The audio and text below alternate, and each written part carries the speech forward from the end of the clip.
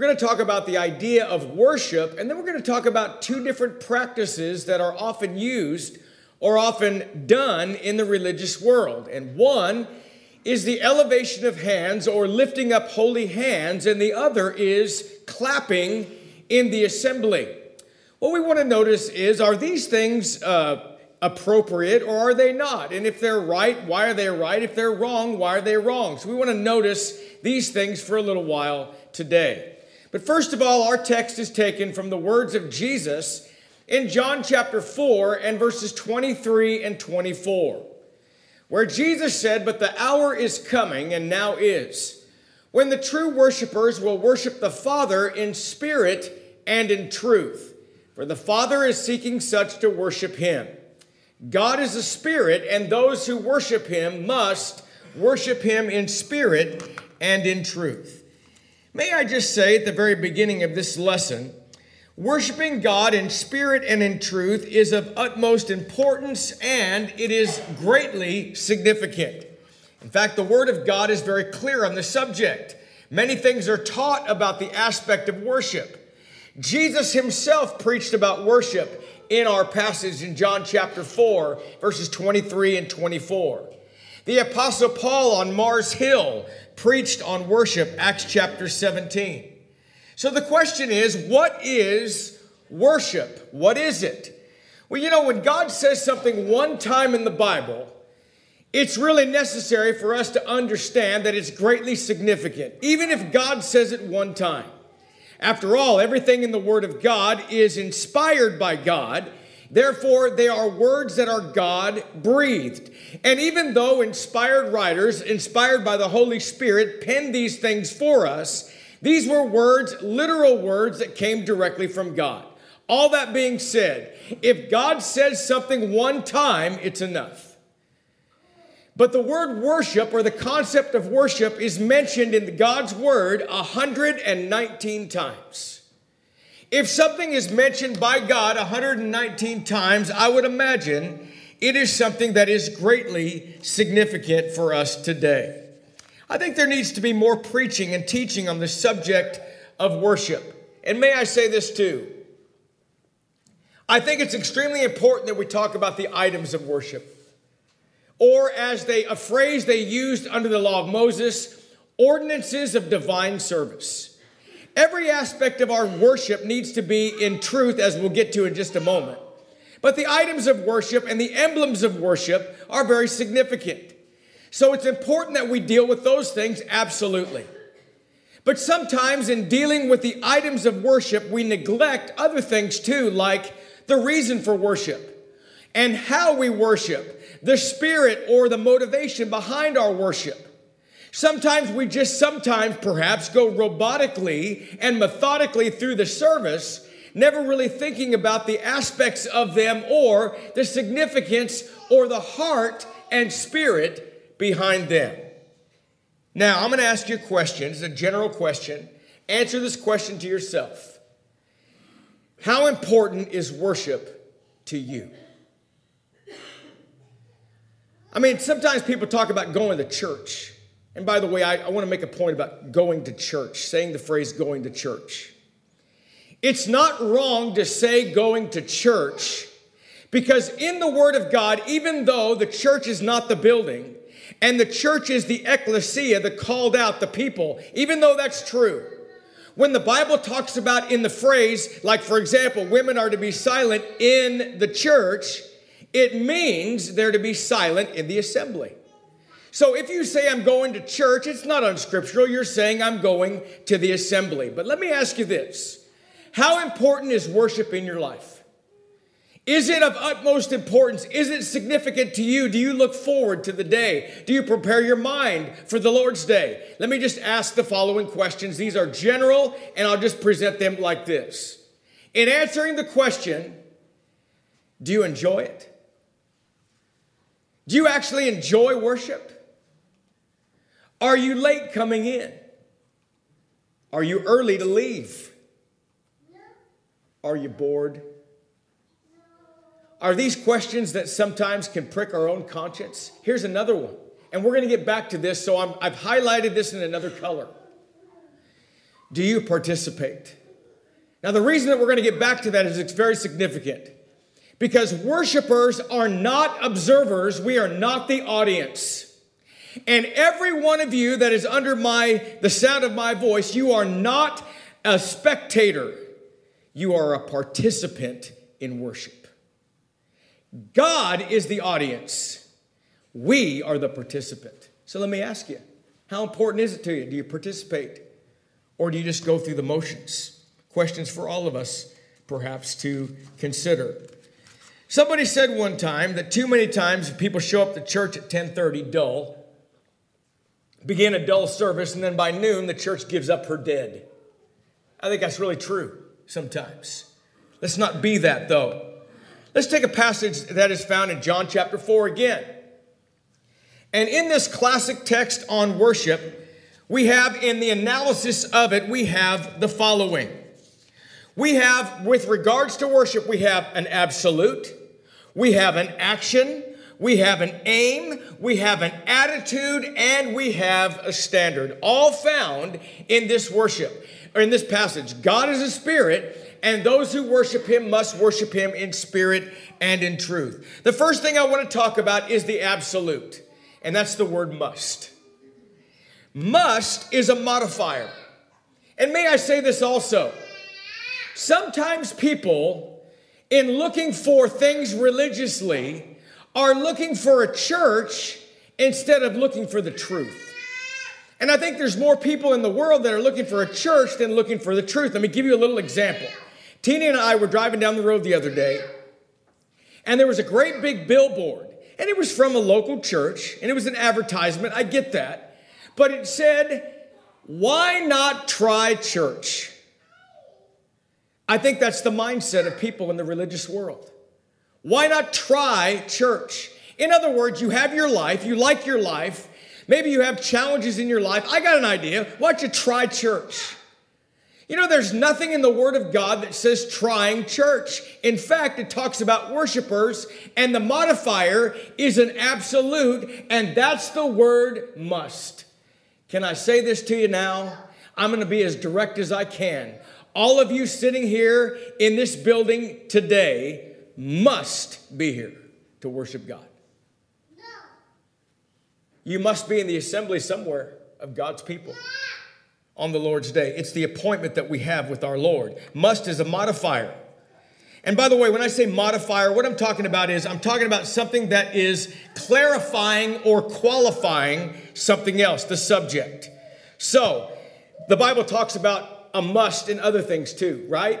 Like faith. In Hebrews 11 and verse 6, it says, "Without faith, it's impossible to please God. For he that comes to God must believe that he is, and that he is a rewarder of them that diligently seek him." So, we understand that. We must have faith. Number two, we must be baptized in order to be saved. Jesus said that in Mark 16:16. "He that believeth and is baptized shall be saved. He that believeth not shall be damned." We understand that. So, faith is a must. Baptism is a must.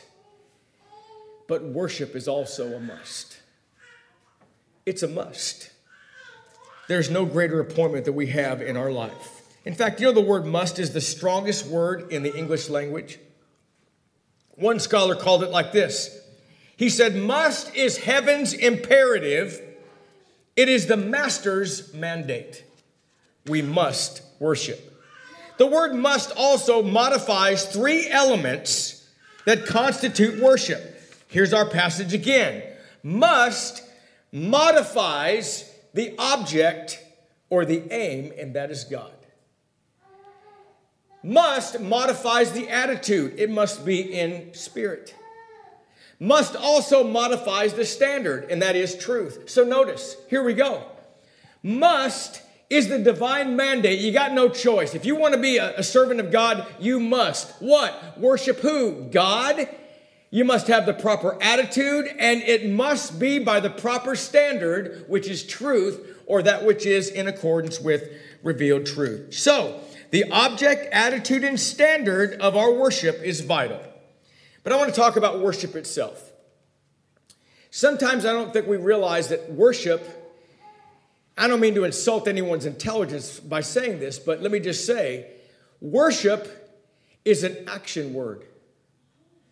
It's an action. It requires doing something.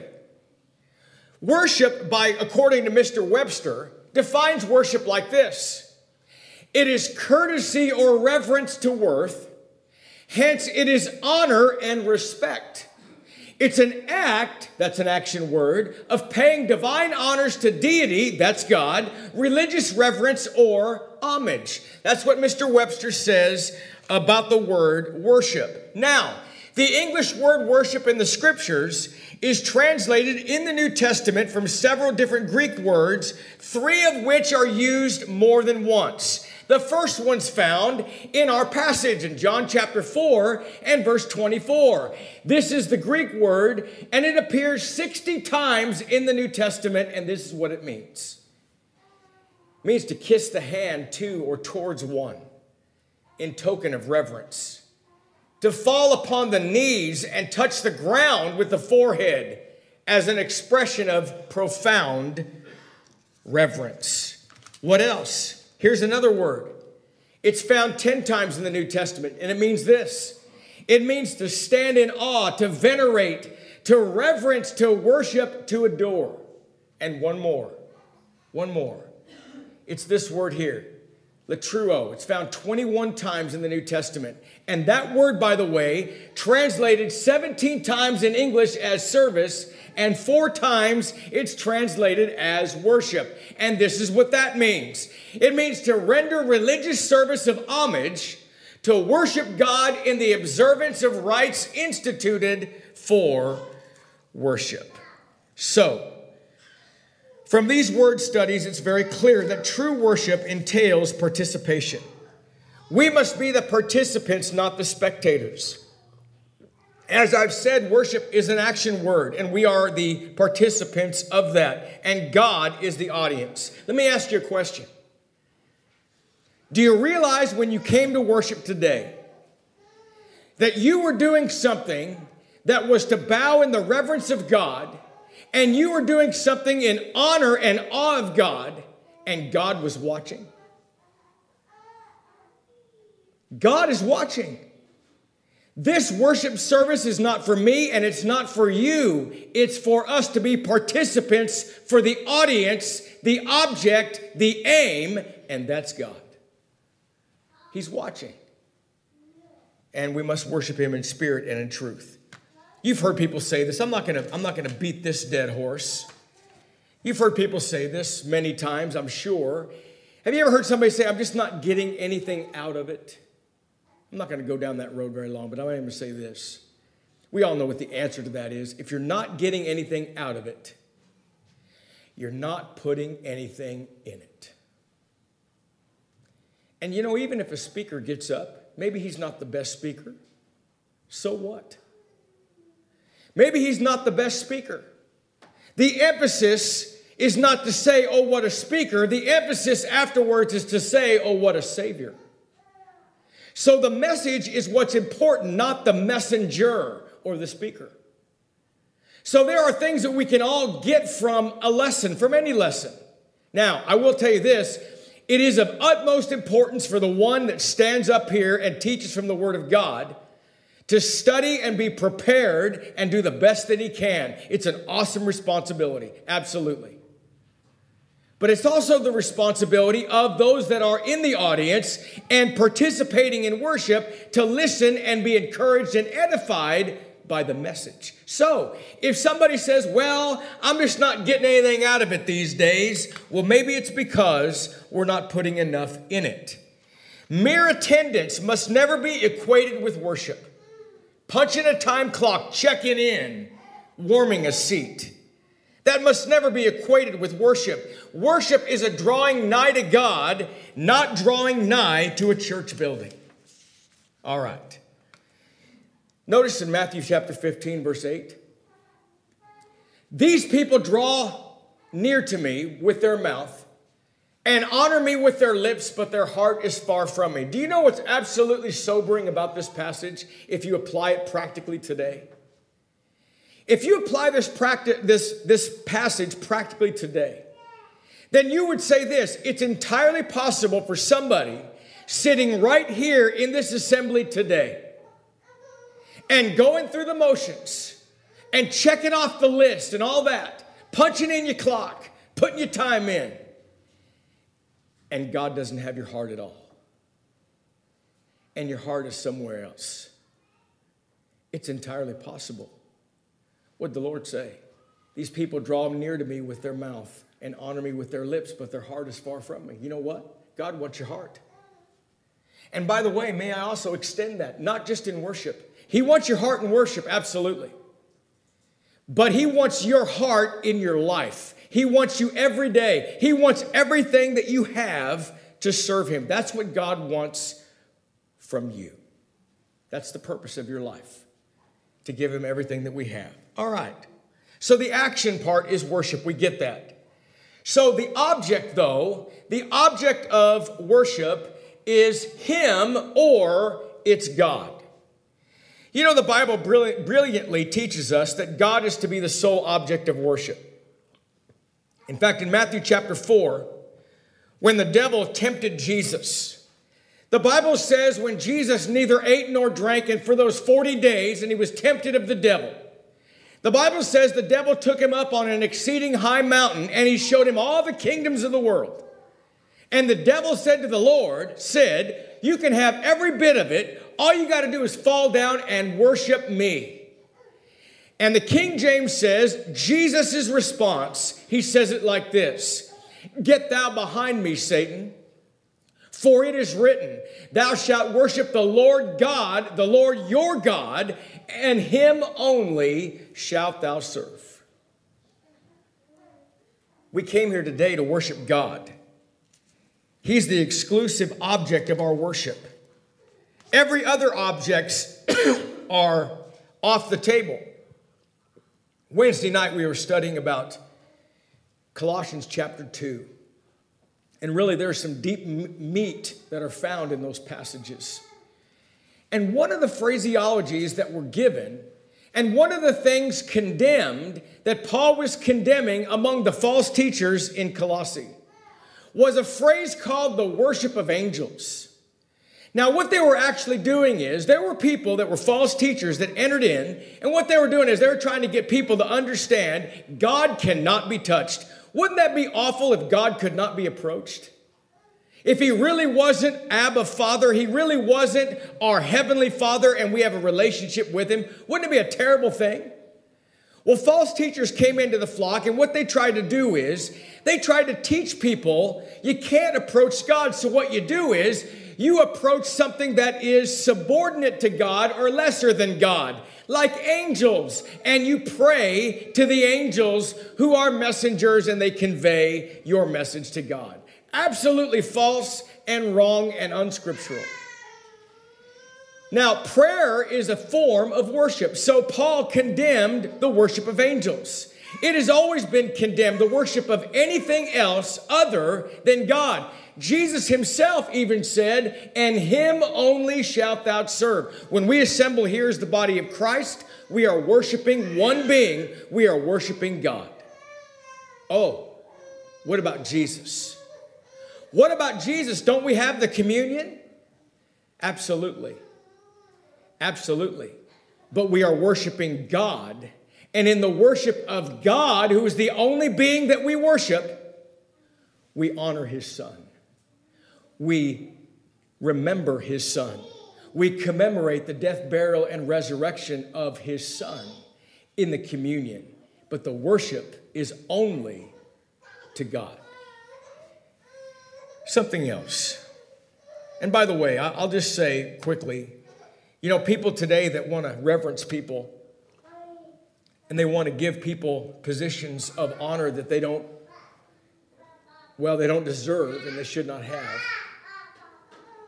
In fact, other religions have beings that are supposed to be like God and so forth. But let me just make one reference to one passage. If that's the case, then why in Acts chapter 10, when Peter goes to the household of Cornelius, Do you remember what Cornelius does when Peter comes in? The Bible says they fell down, or Cornelius bows down before him to worship him. Do you know what Peter does? Does he accept the worship? No, he says, get up. I'm a man just like you. I myself, the King James says, am also a man. We don't worship men. We don't worship angels. We don't worship anything but God, Jehovah himself. And we must do that in spirit and in truth. And that's the next point. That's the attitude, and that is the standard. I put these things together and instead of breaking them down separately, because this absolutely has to go together. You cannot do one without the other and be acceptable to God. You have to have the spirit part connected to the truth part. You have to have both. So I just put them together. The attitude has to be right. One scholar wrote this, I thought it was interesting. He said, worship to God as being a spiritual being must be from a spiritual nature. In fact, he said a spiritual being like God can only be pleased with worship that comes from the heart and that which is guided by the truth. Okay, that's worship in a nutshell. That's what we're trying to do today. We're trying to worship in spirit and in truth, meaning the emblems or the items of worship, the ordinances of divine service. We cannot change that. We have to do that according to the divine pattern, but we're going to put all of our spirit in it. We're going to do so from a heart, from the right motive and all of that. All right. What about this? What about the lifting up of holy hands? What's that mean? One of the latest practices in the religious world is the practice of holding one's arms up and perhaps, I don't know, maybe swaying to the music with elevated hands in the assembly as some worshipful posture. That's very common in the religious world today. And one of the things and one of the reasons about the actual literal elevation of hands is because of, in large part, the misinterpretation of one passage of Scripture that's found in 1 Timothy chapter 2 and verse 8, where Paul said, I desire therefore that men pray everywhere, lifting up holy hands without wrath and doubting. Just a little side note before we go any further. This is not exclusive. It's not saying in worship only. It says men everywhere. So whatever is being meant there in that passage, it means for men to do it everywhere. Stay with me. I will be back on that. All right. So giving credit where it's due, this command in this passage does seem to allude to the Old Testament practice of uplifted hands in respectful petition to God. It was actually done in the Old Testament. Nehemiah chapter 8 and verse 6. And Ezra blessed the Lord, the great God. Then all the people answered, Amen, Amen, while lifting up their hands. And they bowed their heads and worshiped the Lord with their faces to the ground. Second passage, Psalm 141 and 2. Let my prayer be set before you as incense, the lifting up of my hands as the evening sacrifice. One final passage. The book of Lamentations, chapter 3 and verse 41. Let us lift up our hearts and hands to God in heaven. All right. Was lifting up their arms, lifting up their hands toward the heavens a prayer posture? Yes. But so were 6 others. It wasn't exclusive. 6 others. You know what they were? 6 other postures are mentioned. Kneeling with head bowed, arms raised. Knees on the ground under the body with the forehead touching the ground. Standing with head bowed low, with eyes uplifted, with arms raised toward the heavens. And also lying face down on the ground.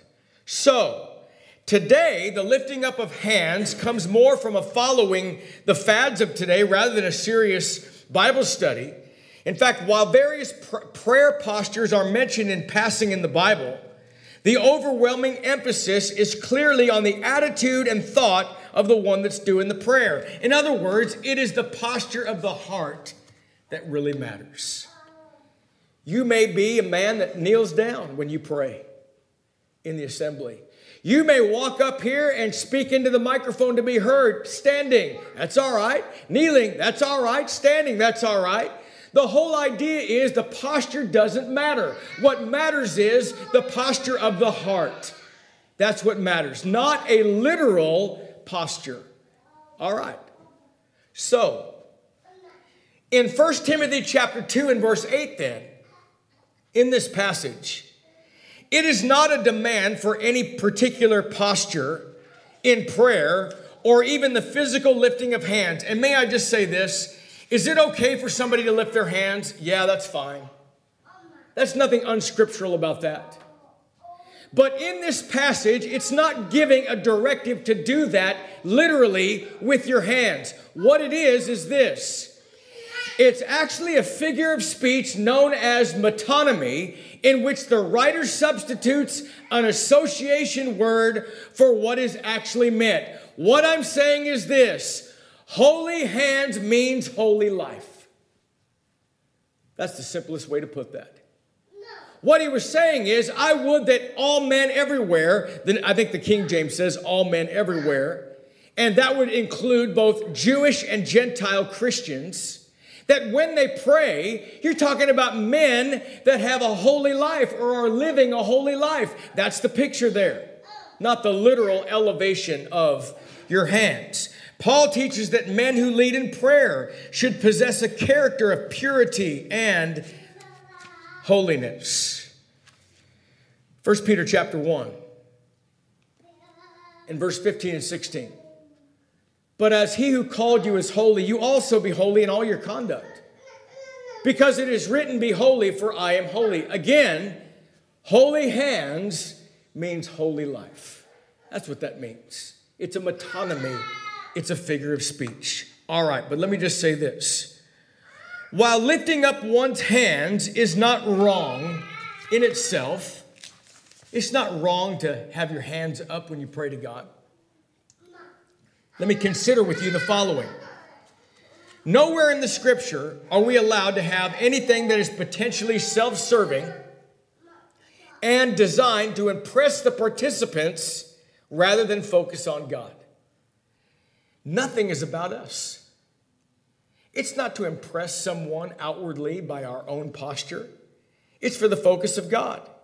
As a matter of fact, Jesus criticized religious leaders in his day for their persistent attention to external displays, appearances, shows, and hype. Jesus said this in Matthew 6 and verse 5. When you pray, you shall not be like the hypocrites, for they love to pray standing in the synagogues and on the corners of the streets, that they may be seen of men. Assuredly, I say to you, they have their reward. I guess what I'm saying is this. What's the motive behind it? If the motive is to look a certain way while you pray, that motive is wrong. Has nothing to do with how you look. Has everything to do with what your heart looks like.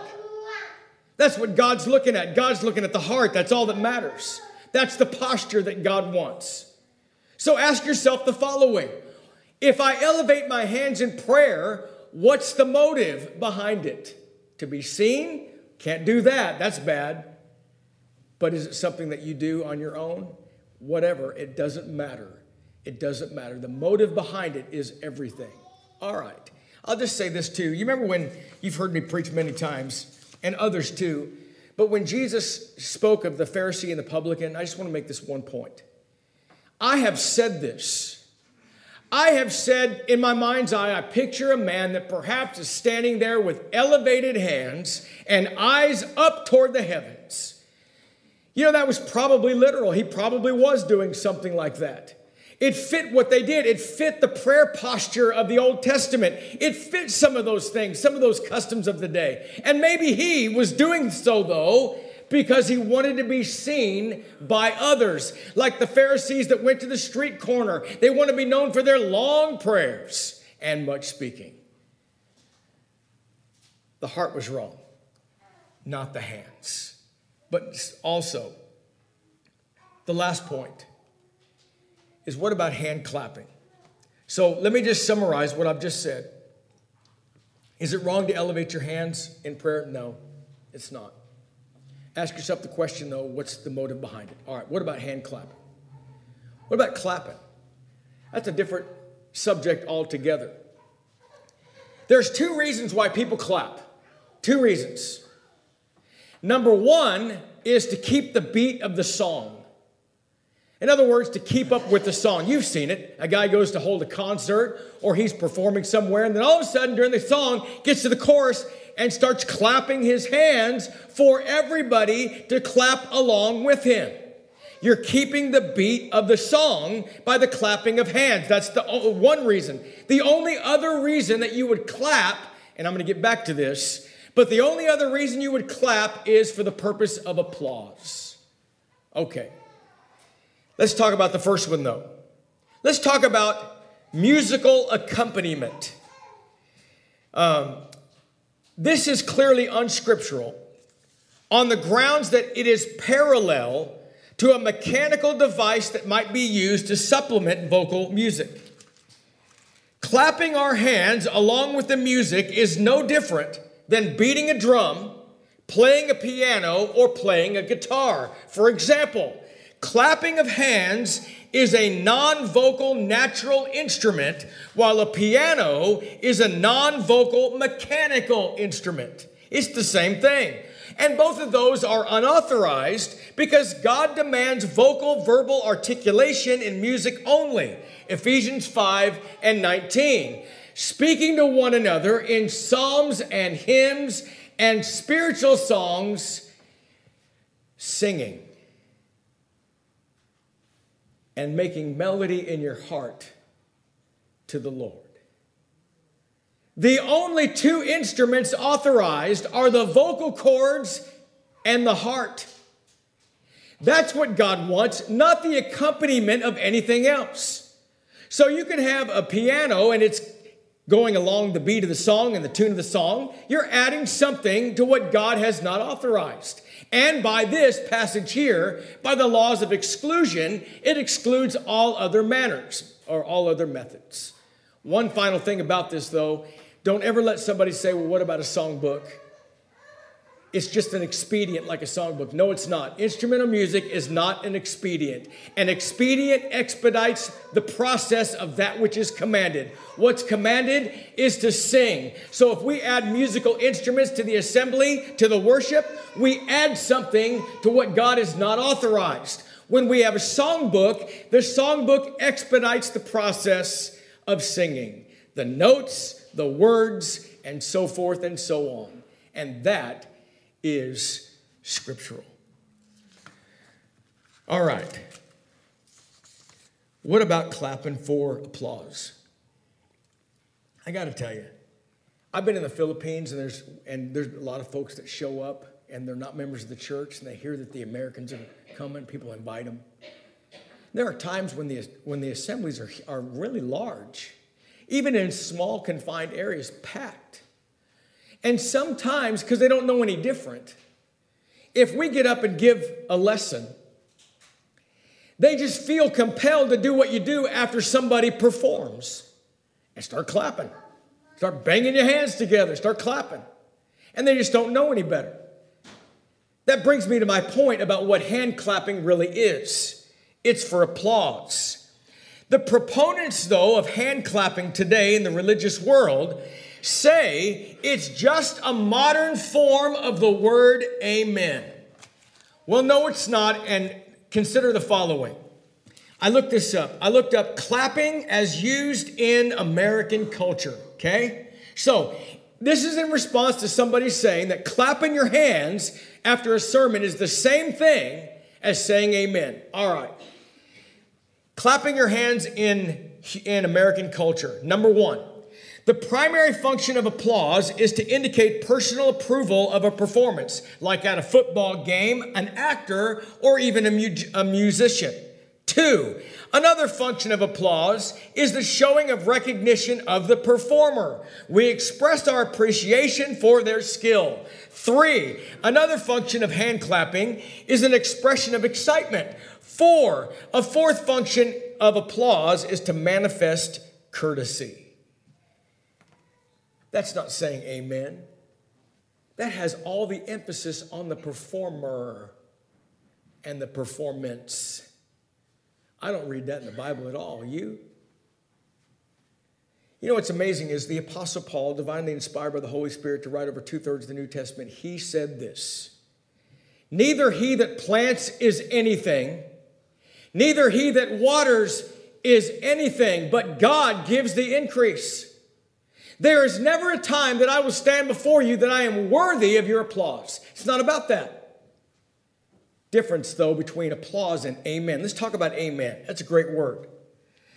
Amen as used in the Old Testament first. Our English word amen is a transliteration of a Hebrew word that means firm. It is a term meaning certain and true. Now, a transliteration.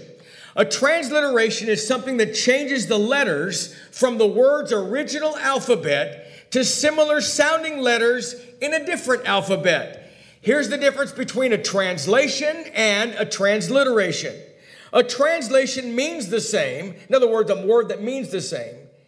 And a transliteration sounds the same.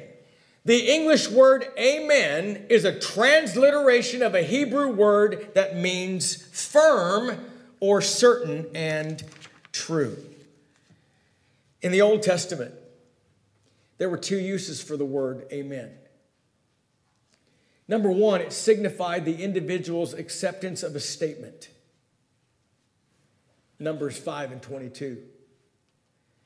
Also indicated truthfulness. By the way, you say amen, it meant this statement is true. 1 Kings chapter 1 and verse 36. That's the Old Testament. What about the New Testament? We're concerned about the New Testament. The word is found 126 times in the New Testament. And it affirms that a statement is certain, true, and reliable. To say amen was to confirm the binding nature of those truths. That was the purpose of the word amen. In fact, Jesus often said this. Jesus often said, verily, verily, or truly, truly. As I said just a moment ago, applause in our society is a response to the entertaining performance based, and it's emphasized on the performer. Saying amen focuses on the message rather than the giving of the from the messenger. It focuses on the message. Somebody says amen. What they're saying is, I agree with that. That is a true statement. That is a statement of fact. Not the preacher said it real nice, and he needs to be applauded. There's a difference, folks. There's a huge difference between clapping hands and saying amen. In conclusion, and I'm just about finished now, this passage right here, what have we learned? God is a spiritual being. So he's only going to be pleased with us when our worship or service to him is done properly. We've learned this too, that must is a modifier. Must is an absolute. We must worship God. God is the subject. He's the only object of our worship. And when we assemble, we must understand it is for God. We are the participants. God is the one as the spectator. He is the one observing us. Worship means basically this, to kiss the hand of, or from a spiritual perspective, we are literally saying how great God is by our actions in worship. We are bowing before him in all ways in that way. But we also understand this. It must be in spirit and in truth. It must denote the proper attitude, the proper mindset, and it has to be that which is in accordance with revealed truth. Lifting up holy hands, what's that mean? It means lifting up holy lives. Let the men have holy lives, those that are praying. That's simple, and other passages bear that out. Finally, clapping, that's Clapping is not something that's appropriate in the assembly. That's a way to carry on a tune, and that's not authorized, and that's also a way to applaud the speaker, and that is not authorized either. We thank you for listening to our podcast put on by the Church of Christ at 2215 Plans Road in Bakersfield. If you would like any additional information, or you would like to receive a free Bible correspondence course by mail, please email us at info@churchofchristbakersfield.com. Our service times are Sundays at 10:30 a.m. and 5 p.m., and Wednesdays at 7:30 p.m. Please make plans to join us. We would love for you to be our honored guest.